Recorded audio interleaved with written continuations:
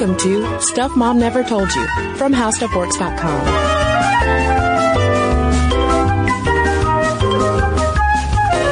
Welcome to the podcast. I'm Kristen. And I'm Caroline. And over the past few weeks on the podcast, we have been delving into the world of women in exploration and women adventurers who are going all around the world doing all sorts of incredible things.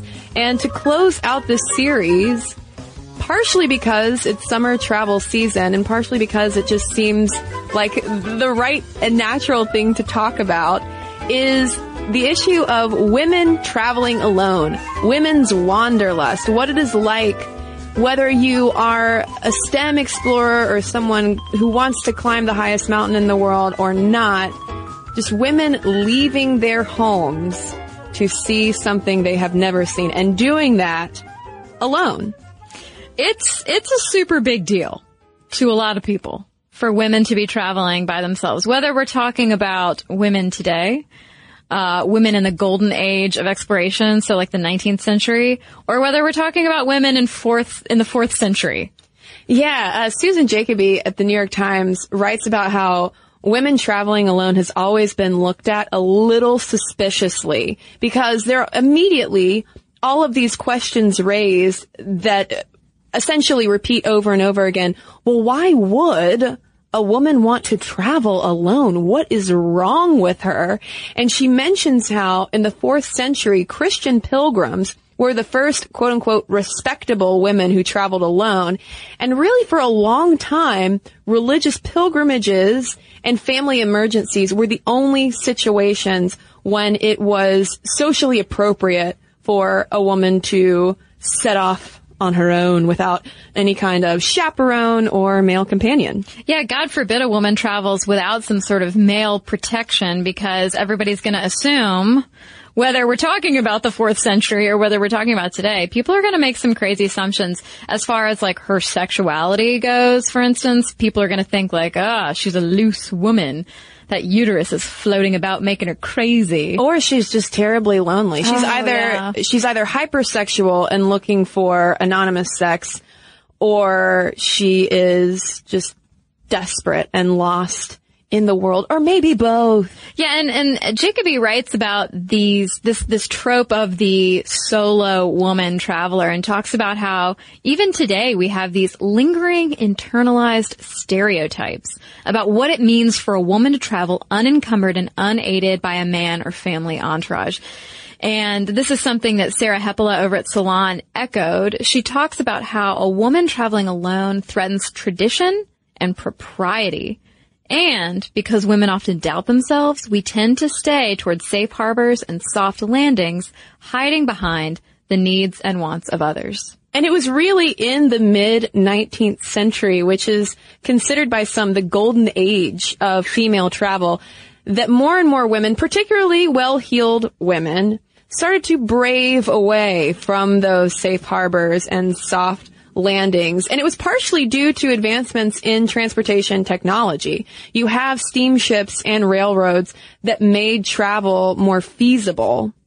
Yeah, and this allows women to go forth, to explore, to learn, to see the unseen, and therefore gain some autonomy, break some of those gender norms, that status quo. And this is particularly true, though, and we would be remiss to skip over this, it's particularly true for white middle-class women. There's a lot of privilege at play when you talk about exploration, particularly during this era, because when you look at men, for instance, white, upper class men traveling abroad, seeing the empire, they're heroes. They're heroes, and the way they talk about the quote-unquote natives is very patronizing. It's very like... And racist. Very racist as well. But you know what? A lot of women during that time, especially the upper class white women who were traveling the empire as well, I mean, they weren't that far off either. And they, by leaving the gender norms of the modern West,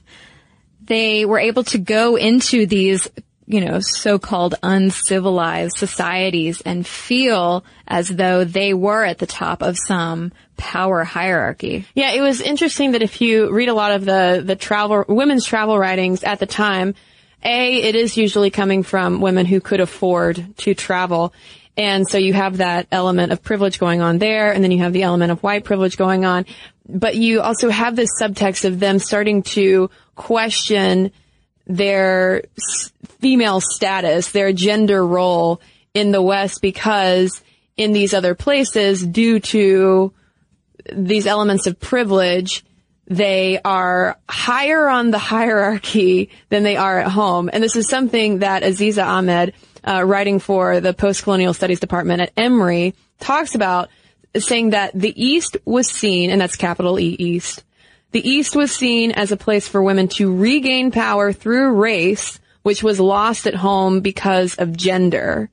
And while that's not necessarily something to celebrate, because it's obviously like the indigenous people who are being thrown under the bus for the sake of a woman finding herself a little bit more. Mm-hmm. But it's an interesting snapshot of the time, of how it's sort of the sociocultural element of travel in the mid 19th century, when these women were going out in corsets and skirts and heavy clothes and hats and going into these, what they would call uncivilized foreign lands. Well, Kristen, you mentioned, so as they go to other lands and travel and see other things, and they find themselves on top of this perceived hierarchy, and how that translated into the perception of how they were treated at home. I mean, if we talk about explorers, the way we have defined it so far in this series, explorers being those people who have to go out and they have to find answers. I mean, it's not as if women who did and wanted to research, it's not like they were welcomed into explorers groups. So a lot of the time, if you were a woman who had scientific or mathematical or anything leanings, you kind of did have to pick up and leave and go elsewhere to perform research. Yeah, this was a lot of kind of anthropological research happening under the guise of just being a wealthy woman traveling. Mm-hmm. And there were a lot of popular women travel writers at this time, which is a little surprising that they were so well received. But I guess it was because they were bringing back news of an unknown land. And so you have people like Isabella Bird, Lady Mary Wortley Montague, and Mary Kingsley, who wrote a lot and made their names in their travel writing, which, again, tended toward objectifying indigenous people and their quote-unquote savage ways. And talking about these women's writing, a lot of the time, and I'm not saying that this applies specifically to the women Kristen just cited, but a lot of the times these women travel writers would sort of maybe embellish a little, maybe make the native peoples seem more savage or sort of outside the norm than they really were. And so these travel logs attracted a lot of attention, and Rachel Friedman over at Bitch cites Lady Helen Dufferin's 1863 satiric Lispings from Low Latitudes, which basically makes fun of this trend of women travel writers and their travel logs. She writes about a trip made by the fictional Impulsia Gushington, who, when I first was skimming over this article, I was like, there was a woman named okay, I get it. I did the same thing. I was like, that's the worst name but I get it. But Impulsia sort of stood in as a figure mocking the era's upper-class female travelers and their wide-eyed, sort of naive and shocked observations about the people that they encountered in foreign lands. But it also served to sort of, I don't know, I think it kind of served as a backlash to women having this freedom. Like, how weird are you? You're writing all of this, like, trite stuff about traveling and how you're so special and how they're so shocking. But the thing is, Dufferin, A, is a woman writing this satire, and B, was inspired to write about Impulsia Gushington, which, I don't know why, I find that name very funny. Dufferin, you are quite a wit. But she was inspired to write this after taking a trip down the Nile, which was a very posh thing to do at the time, with her son. Mm-hmm. So she herself, a travel writer, to me, it read as what today would be a satire on Eat, Pray, Love. Mm-hmm. You know, essentially saying, oh, here we have another white woman going into a foreign land to find herself. Yeah. If only we could talk to Dufferin. Yeah, if we could get Duffer on the podcast, that could clear some things up for us. That's right. But there was another book that we found from 1865 called Woman Adventurers, written by Meanie Muriel Downey, in which she profiles, I think it's 5 women travelers of the day. And she writes, "Those in our book followed husbands and lovers for love, so they say. How much more might be made of their stories if only they themselves were not the narrators." Basically, she was saying, it's just too bad that these women were not alone traveling, because if women are out alone traveling, then, they realize so much more instead of just following men. Ugh. And that's still the refrain now. Yeah. I mean, absolutely. When you read travel essays by young women on various websites, various travel magazines, et cetera, a lot of them do talk about these personal journeys of discovery of themselves, discovery of new places. Discovery, perhaps, of a future husband or temporary lover.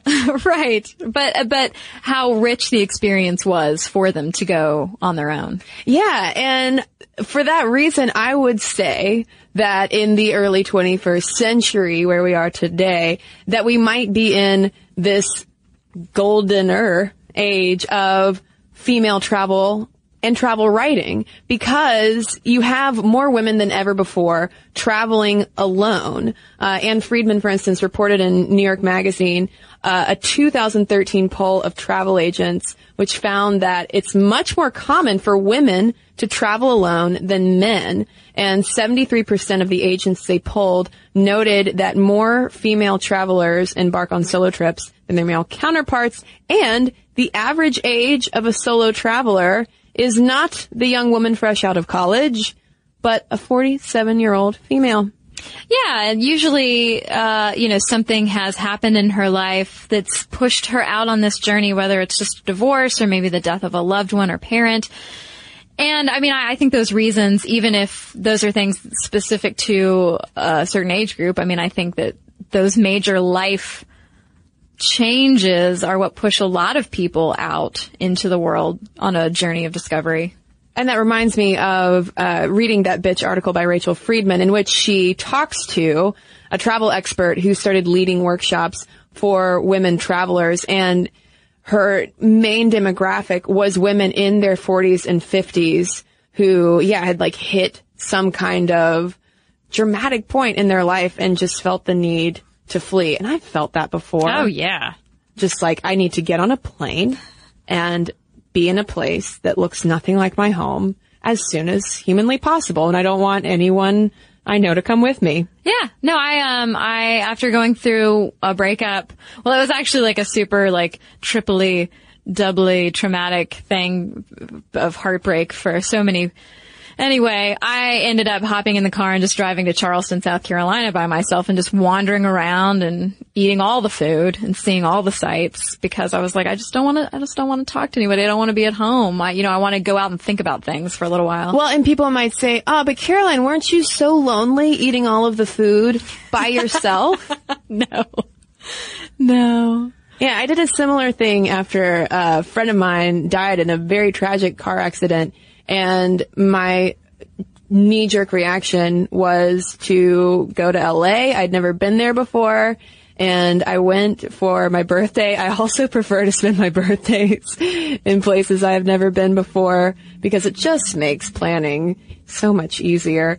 And like you, I just wanted to be alone. I didn't want to be around anyone. I wanted to observe and sort of just be alone with my thoughts. And it was lonely at times when you're surrounded by a lot of people, especially I think if you're in more of a touristy area, but it was a good kind of loneliness. Yeah, I think that's the thing. I took a trip. I did study abroad this semester after I graduated college, which is weird, but that summer I went to England. And then after everybody else went back to school, I stayed over there by myself for a couple weeks, just traveling and seeing the sights. And yeah, you get these pangs, especially around mealtime, I wish somebody was sitting across the table from me. But it's so nice also. It's a good feeling. It's like pressing on a sore muscle almost, that you're I'm doing something for myself. I'm focusing inward. I don't know, not to sound too Eat, Pray, Love about it. But speaking, though, of Eat, Pray, Love, one of the reasons why we're seeing more women travel memoirs than ever before, it's become this hugely popular genre, is largely due to 2007's Eat, Pray, Love by Elizabeth Gilbert. And I read Eat, Pray, Love. Mm-hmm. It might have been because I was also going through a breakup, so reading the book was perfectly timed. But I enjoyed it. Oh, yeah. I know it gets a lot of flack, but I loved it and I cried. Yeah, I think it gets a lot of flack from people who want to distance themselves from anything that even looks or smells like chick lit. Mm-hmm. But Elizabeth Gilbert is a very respectable writer, and while there are more high-minded books out there, I enjoyed it. I've never seen the movie. I heard it was terrible. I've seen parts of it on TV, and it's not great. But yeah, I think I don't know. I think people need to, not to get off on a tangent, I think people need to lighten up about the book. It's her journey. It's her story. You can tell yours too if you want. Yeah, I will say that I enjoyed Cheryl Strayed's Wild more than Eat, Pray, Love. They're often held up as like the two women travel memoirs, but they're also so different. Yeah. And written from like very different times and places. And Cheryl Strayed goes out and hikes the Pacific Crest Trail, which is far different than eating lots of pasta in Italy. Yeah. And I mean, people forget that women don't all have one voice. Although a lot of times if you are a woman travel writer, you're expected to have the voice of other women travel writers. And so often women who write these books or these essays are expected to write about their transformation, the personal journey, the emotion. And not that that's bad, not that they shouldn't, but it is interesting to see the contrast between what women do write and are expected to write versus what men are expected to write and what they end up publishing. Yeah, I feel like women's travel memoirs are also expected to spring from a place of extreme heartache and despair, whereas we can jump right in with a man on a road in the middle of his travels. At least that's what Lavinia Spalding, who was the editor of the 2011 Best Women's Travel Writing Anthology, reported. She said a lot of travel writing by men is focused on what I saw, did, ate, where I went, what goal I accomplished, whereas with women, it's who I met, what I learned, how I felt, how I changed, and that might be due to men and women maybe traveling different, maybe traveling for different reasons. But it also might be due to editors and publishers sort of pushing women travel writers in that type of way. Well, this got me thinking about the travel shows, what types of travel shows I enjoy watching. And like, I will watch for 30 hours at a time Anthony Bourdain, but I cannot stomach Samantha Brown. And I started thinking about it. I'm like, oh no, am I a woman hater? Am I a self-hater? What's going on? Oh no. And then I thought, no. Because I would watch a women's travel show too if it were led by a woman who was also like Anthony Bourdain. Or like, maybe led by two feminist-minded young podcasters. But like if you put Janine Garofalo on an airplane and sent her overseas, I would totally watch that. I'm not as interested in what Samantha Brown is selling. You know, but is it because she has more of a gender stereotypical approach? Is that what it is? I don't know what it is. Maybe she's more touristy and more like, hey guys, like, pack your fanny pack or whatever. Whereas Anthony Bourdain's very much like, I'm going to go into this back alley squid shop and I'm going to eat a bunch of squid and then I'm going to go to a bar with the squid shop owner. You know, it's very much more of like more of an off the beaten path type thing. Well, and that's such a good distinction to bring up between the traveler and the tourist. Because a tourist is what you never want to be. But the traveler is the person that that you want to sit next to them at a dinner party and hear all of their tales. Whereas a tourist, you're going to be like, oh, no. Well, also, I think because we still, even today, there is the danger of falling into that trap of still looking at people in the country you visit as like an exotic other, and so there is that danger of falling into that trap. And I feel like, and maybe I'm wrong, but a tourist is more likely to fall into that trap versus someone who is a traveler who is more willing and desirous of jumping into that culture, learning all that they can, not looking at it from like a patriarchal, you're this exotic other I have to encapsulate somehow and put into a box, but I want to join you. Yeah, or I need to come and change your problematic gender norms that I feel are like hyper repressive. Instead, a traveler would go in and say, oh no, actually I am going to go hang out with the women and see how they live their lives. Yeah. And not try to insert myself into their way of life, but rather absorb it and learn about it. Mm-hmm.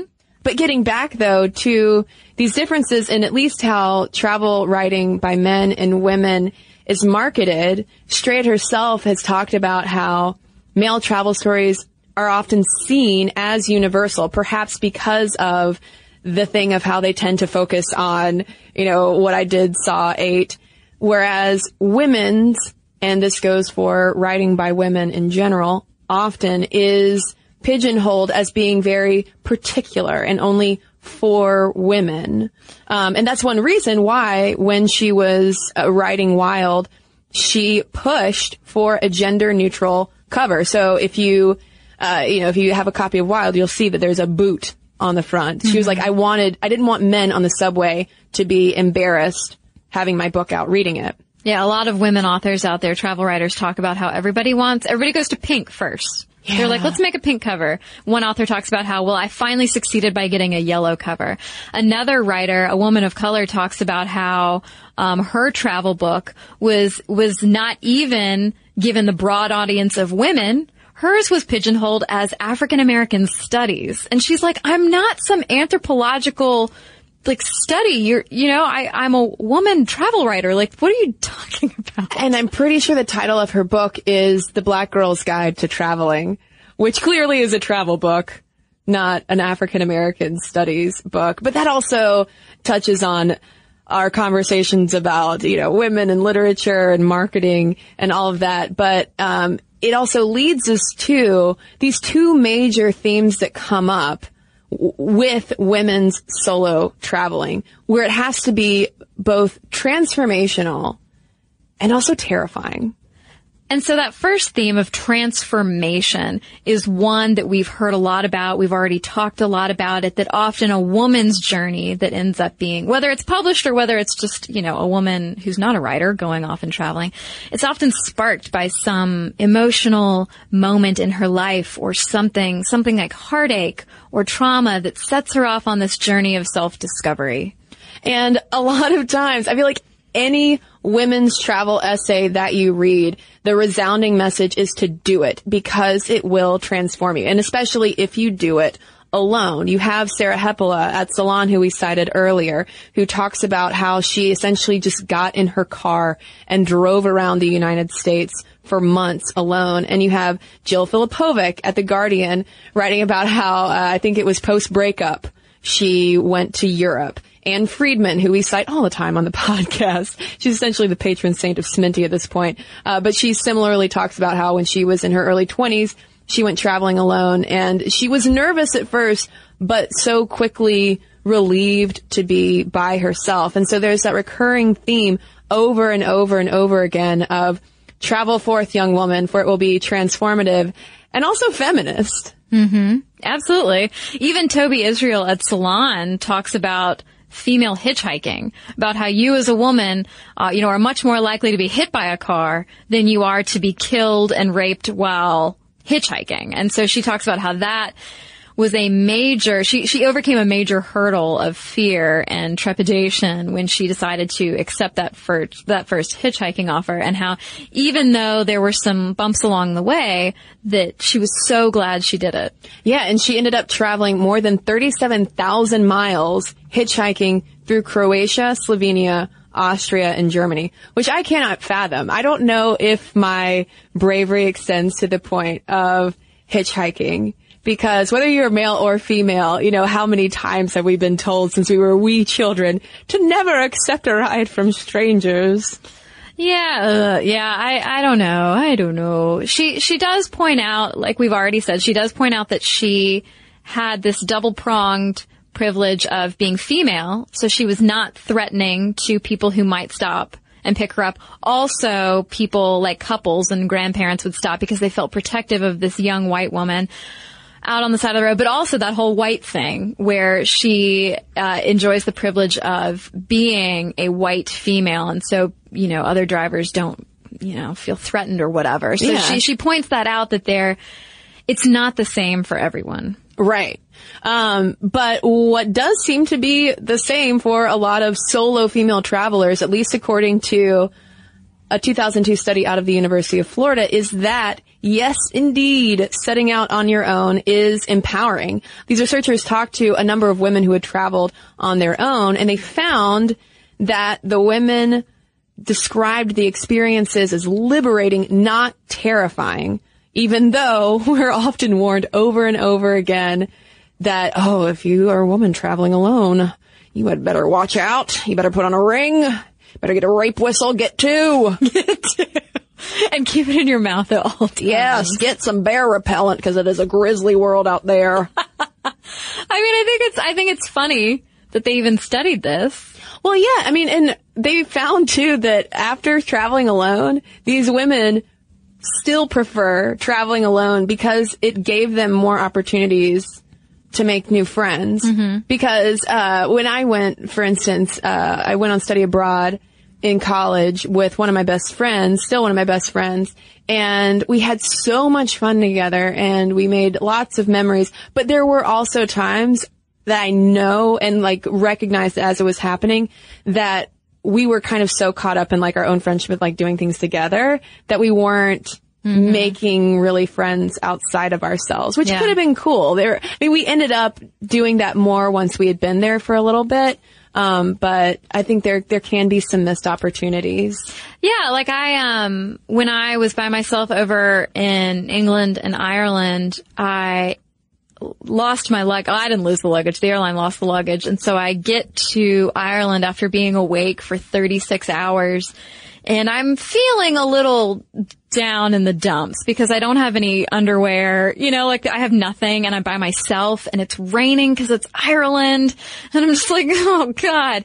So anyway, I'm walking up to Trinity College in Dublin, and who should I see but this girl that I did study abroad with. And I was like, oh, you stayed too. Hello, can we be best friends for the next couple of hours? And so she and I went all over the city. We saw a bunch of things together. We ate together. We talked to a bunch of the local restaurant owners and got into a bunch of great conversations. We eventually went our separate ways, but it was great to have that experience of kind of enjoying a foreign country and a new city with someone, so you could rely on that extra presence, but then taking your own way and then diving deeper into all of these things you want to learn more about. Yeah, I've never traveled abroad by myself. I've gone places in the U.S., but usually I have some point of contact, whether I'm staying with a friend or, somebody to call, someone to meet up with, because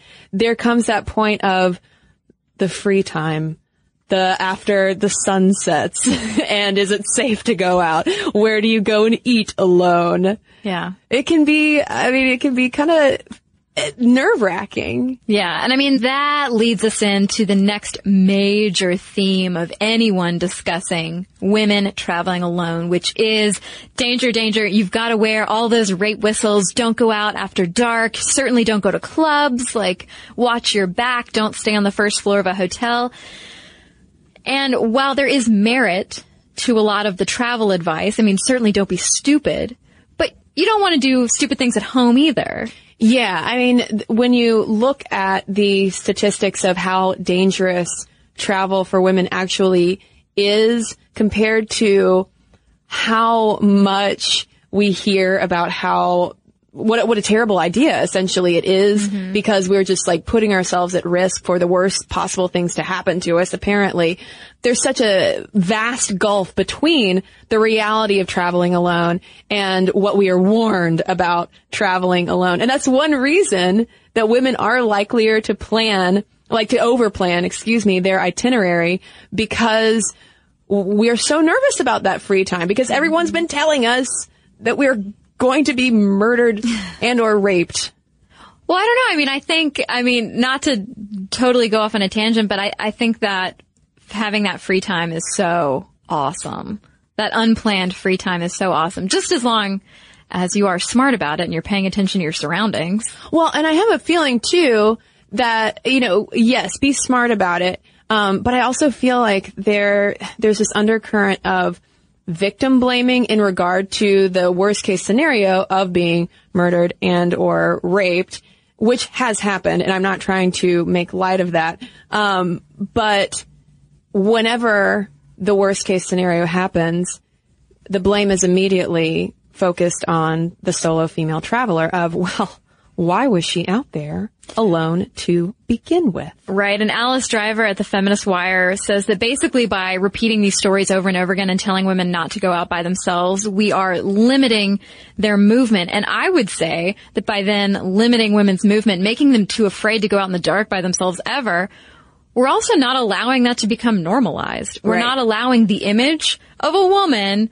at a cafe at night or at a club or wherever she is at night by herself. We're not allowing that to become normalized. Well, and then there's also this deeper level too, as the New York Times talked about, of how if and when a white female traveler in particular, if something happens to her, it's often amplified by the media, which makes individual incidents seem like part of a larger pattern. And Christina Finch, who's the director of Amnesty International's Women's Human Rights Program, told the New York Times, on average, attacks against white women worldwide receive more coverage than attacks against women of color. And then on top of that, you also have the response to violence against Western tourists being met with a much faster response than violence against local women. Right. And then that leads us, of course, to the story of Sarai Sierra, who in 2013 was murdered while traveling alone in Turkey. And so there's a lot of hand-wringing around this, admittedly horrific story about, like, why was she even alone in the first place? What was she possibly thinking? When in reality, and it got a very fast and strong police response in Turkey. But this was like a crazy homeless man who tried to kiss her, and she fought back, and then she threw a rock at him, and he bashed her head in with a rock, basically. And so, this is something that could have happened to any woman, but it happened to take place as violence against an American woman traveling by herself. And people seemed so outraged, particularly at her, for traveling because she not only was a woman traveling alone, but she was also married. Mm-hmm. And some people were like, well, why wasn't your husband with you? Why are you one of those, going back to that early trope, that mistrust of the woman traveling alone? She must have just been out trying to cheat on her husband. Why was she even talking to a man in the first place? It's so victim blaming. Yeah. But more level-headed responses to that admittedly horrific incident is the fact that when you look at things like domestic violence rates, murder rates, and sexual assault rates in the U.S., a lot of times there is a statistically greater chance of the worst case scenario happening at home rather than abroad. So in Sierra's case, for instance, according to data collected by the U.S. State Department, which keeps tabs on violence against American tourists, it found that there had been 3 murders of U.S. tourists in Turkey, and I think it was either a 5 or 10 year long period. And Sierra was a New Yorker, which meant that in 2011 alone, there were 502 murders. So statistically speaking, in a way, she was actually safer in Turkey than she was in New York City. Right. And when we look over to Dyson McLean, who's the former New York Times frugal traveler columnist, she talks about how she has actually felt safest in countries that tend to have a more patriarchal or repressive society, because those cultures tend to have lower crime rates, and the local women tend to be more protective of traveling women, particularly those women that they see traveling by themselves. Now, obviously, in those kinds of societies, women travelers need to pay attention to the clothes that they're wearing. They need to be respectful of the local customs and not just try to bulldoze in and say, free the nipples. I'm just going to come in here and change everything. And when you are being a respectful traveler, tourist, whatever you want to call it, a lot of women travelers talk about how local women reach out to them and, try to kind of give them help along the way. And this is not to say thumbs up to super repressive patriarchal societies, but rather to re-examine, okay, how realistic is this overwhelming fear of women traveling alone? Is this rooted in reality or rooted in our fears about women traveling alone? Because I think one of the biggest fears, and I've felt this fear before as well, of traveling alone is the risk of sexual assault. We made a joke about rape whistles, but I think that, putting yourself out in the world in an unknown place can make you feel very vulnerable. But again, when you look at the statistics, leaving your home doesn't necessarily make you less safe or more at risk for sexual assault. So for instance, there isn't hard data on all sexual assaults reported by female travelers, but the New York Times reports that from 2012 to 2013, 310 British travelers requested consular assistance after alleged sexual attacks. For comparison, the Rape Crisis England and Wales Center estimates that 85,000 women are raped in those countries every year.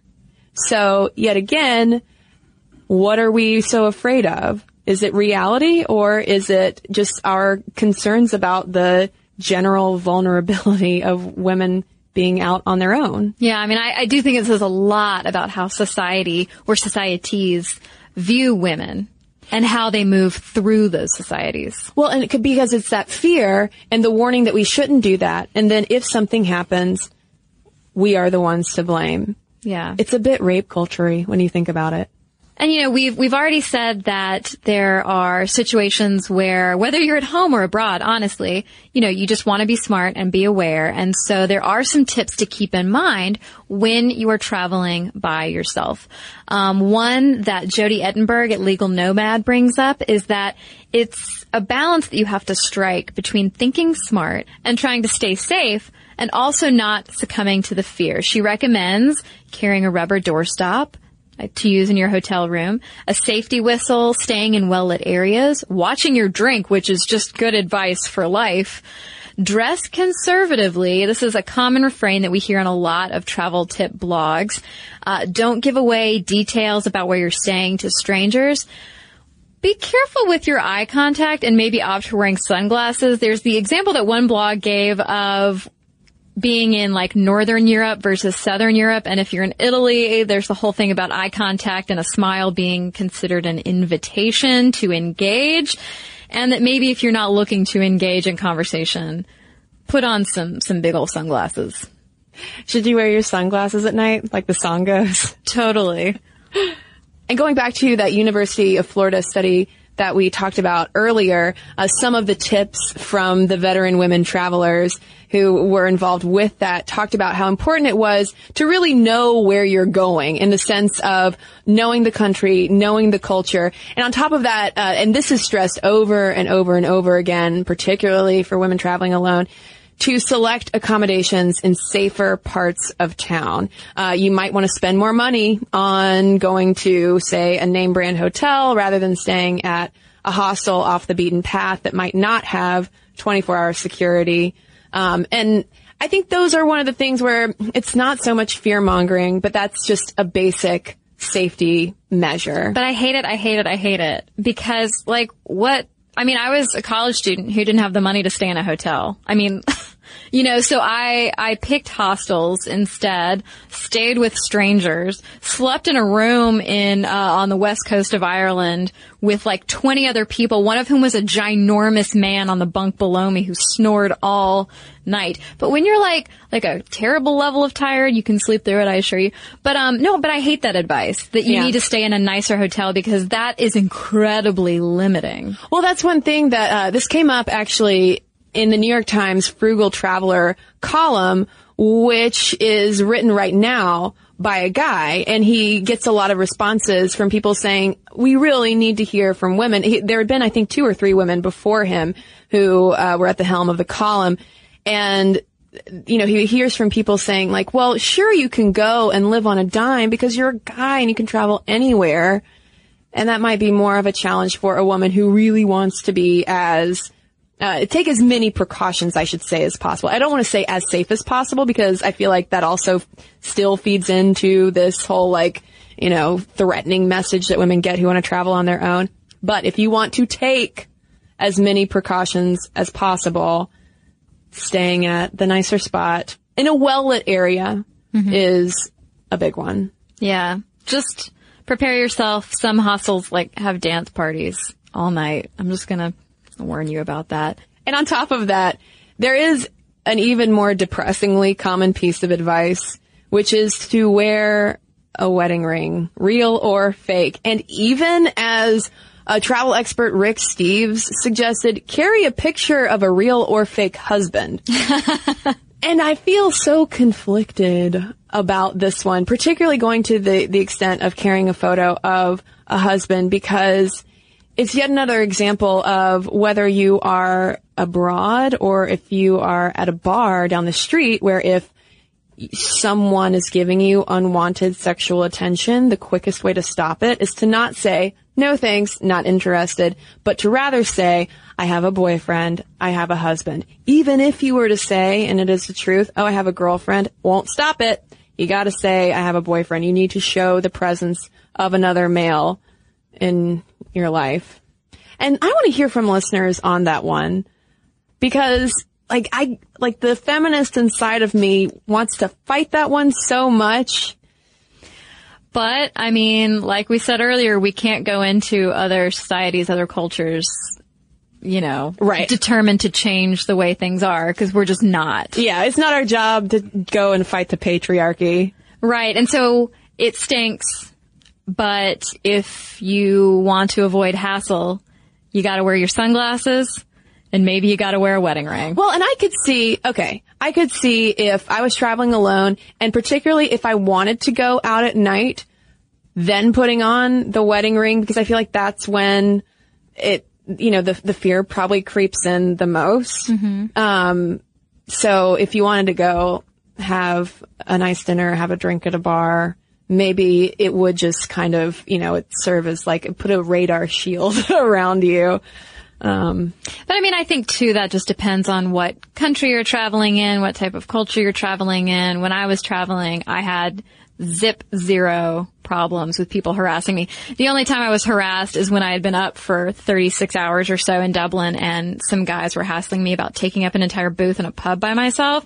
Listen, I'm sorry that I'm not really caring about etiquette right now as far as where I sit. I'm just so tired. But no, they weren't. There was no sexual advances there, so. That's good. Yeah.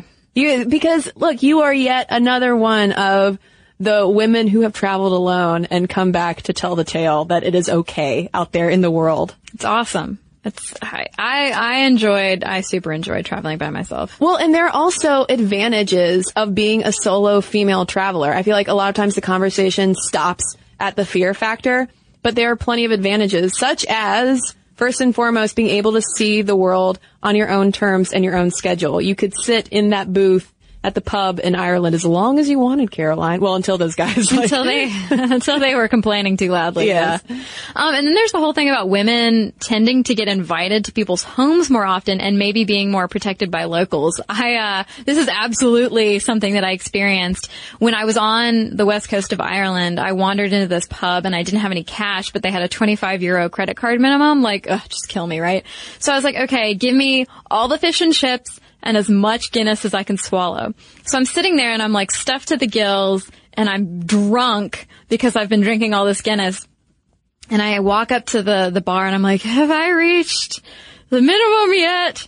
And this couple next to me hears my accent and they start talking to me, and it turns out they are a couple from New Jersey who quit the rat race. Their kids were done with school. They quit the rat race, moved to the west coast of Ireland in this tiny town of Doolin, opened a stained glass shop, and lived above it. And they were so sad to hear my story about losing my luggage, and that all I wanted to do was take a hot shower after a day of traveling, that they were like, well, wait here. And the wife ran back to the house and got me a towel so that I could shower that night. And we just sat there at the bar and talked. Turns out their son, I don't know if he still is, but was a police officer from around where I am from in Georgia. So Small world. Very small world. But I think there is something to be said for being a woman, traveling by yourself, being open to those experiences. I think it's important to not shut yourself off, but to look and feel open to talking to strangers. Absolutely, because you never know who you're going to meet in a good way. In a good way, yeah. One tip that was brought up by traveler Emily Barron talking to the New York Times Frugal Traveler was that one other advantage you might not think about of being a woman traveling alone is that you are likelier to have a tampon on you. And she talks about how tampons can serve as build the bridge between you and local women because, I mean, we've all been there. If you are in a situation where your period came, you don't have a tampon, and the woman who has one and hands it to you, it's almost as if you can hear the angels sing like that. Oh, and you're bonded immediately. And also, if you break your nose, you can shove one up your nose, too. Yeah, there are all sorts of survival uses for tampons. If you don't believe me, Google it. It's true. So, I mean, and guys, obviously, you can carry tampons, too. It's just, it might be, if a guy hands a woman a tampon, a local woman a tampon, I don't know if it would necessarily be a bridge builder in the same way as if you or I were to hand her one. That might halt the conversation. Yeah, it could a little bit. And then on top of all of it, the advantages obviously are just the confidence building, the personal transformation that we hear about so often. You can go, you can eat, you can pray, you can love, if that's what you so desire. That was my mom telling me about that.